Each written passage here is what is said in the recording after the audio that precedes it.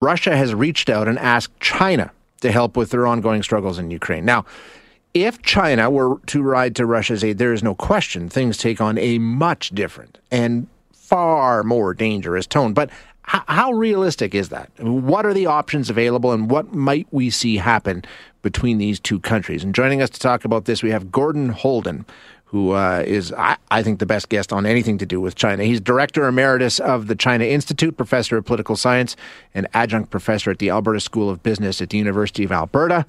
Gordon, thank you for joining us. I appreciate your time again. It's a pleasure. Thank you, Shay. So when we take a look at this, now, if China does have an interest in assisting Russia, first of all, do they? Is it to their benefit? And if so, why? Well, I think that they will assist and are assisting Russia to some extent, but I don't think that's likely to include weaponry or any sort of a direct Chinese involvement in the Ukraine campaign, which has not been going very smoothly for Russia at all. China has a pretty cautious approach to military conflict.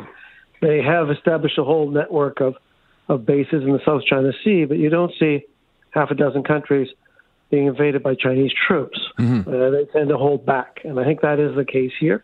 I think they did not expect such a ambitious attack by Putin. They may have had a clue that things were coming. Putin was in Beijing at the start of the Olympics, may have held off until the Olympics were over, but I think China's nervous about this campaign becoming even bigger. If you think they're helping and they are assisting Russia, how do you think they're doing that? Not militarily, like you say. Is it economic? I think it's economic. They provide an absolutely crucial market outlet for Russia, particularly for its energy resources and other raw materials, now that most of the West has sanctioned Russia and is, in effect, blocking their exports. China has not taken such actions and will not, in my view.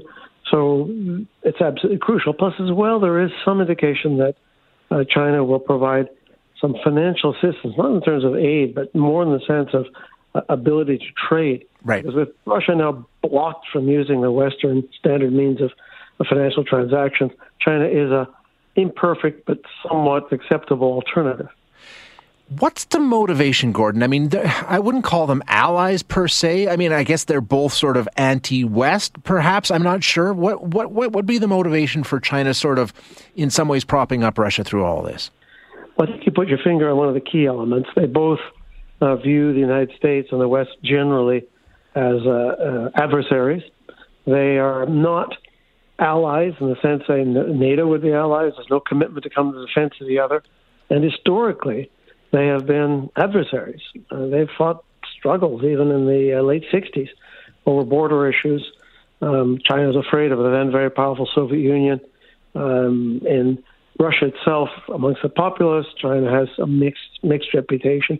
I think it's more a marriage of convenience. China likes the fact that they are now the dominant partner in the relationship. Russia surrounds the northern part of China.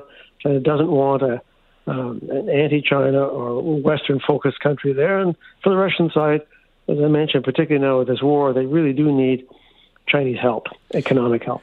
And I've seen some reporting on this week, and I wonder if you have any insight in terms of almost a tit for tat. Okay, we're going to come in and we're going to, support you economically or whatever the case may be, throw you that lifeline, but you're going to owe us. And you just mentioned how they surround China's north. The access to the Arctic will be taken in return by China. I mean, there will be some price to pay by Russia, will there not? Russia will be in a weakened position and not in a position, even if it prevails in Ukraine, and that's still an open question. You're right. They will be in a difficult position and not in a position to drive hard bargains. It may come out partly in energy pricing, where China will get more favorable pricing. It could be, as you suggest, in terms of Arctic access, a melting Arctic. There have already been a few Chinese ships that have sailed along that northern route. China may want to work in terms of developing port facilities on the Arctic. Russia will be not in a strong position to bargain. Now, there's a lot of people saying, China is watching this very, very carefully as it plays into their designs on Taiwan. And this is a good sort of trial run for them to see how the West responds to a situation like this. Do you put any stock in that? Is that still something that's on China's radar? it's always there, in my view, in the background. China's been very careful not to make any overt linkages publicly vis-a-vis the current situation, but I think they have to be looking at a few things. And one of the things seems to be that if you invade a country where there's no NATO linkages or defense treaties, and that would be the case for Taiwan, because of your nuclear capacity, the West is not going to be willing to intervene and combat directly with Chinese forces. So, I mean, that's one of the lessons. Yes, arms are being provided to the Ukrainians, but not Western armies, air forces directly intervening. That may be a bit of a lesson for China as well. In other words, if we should invade Taiwan, the West may assist the Taiwanese, but we won't have to deal with American troops per se. That could be one Chinese conclusion from this campaign. Last one, and then I'll let you go. We know that China has a lot of influence and a lot of power on the Western world. We're sort of reticent to act in many ways. If we see them assisting Russia, maybe in violation of sanctions or whatever the case may be, but if we can prove that they are actually stepping in on behalf of Russia in some capacity, do you expect a response from the West, or are we going to turn a blind eye?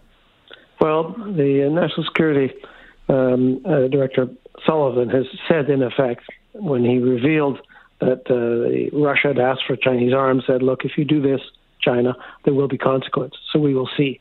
China doesn't want sanctions upon its economy. That's its priority right now. So I think they're going to be cautious, but you're right. If they do start intervening directly some fashion through assistance of military equipment, etc., I don't think it's likely, but if they do that, they should expect sanctions. Interesting times. Gordon, thank you so much. I always appreciate your insight. It's a pleasure, Shay. Thank you. Thank you. That is Gordon Holden. Gordon is Director Emeritus of the China Institute, Professor of Political Science, and Adjunct Professor of the Alberta School of Business at the University of Alberta. And I've been talking to Gordon about China for many, many years. And like I said earlier, I think if you want to sort of get a read on what's going on with China, you can't do much better than Gordon with his analysis and his insight. He's the guy that I love to go to. So I appreciate him joining us today.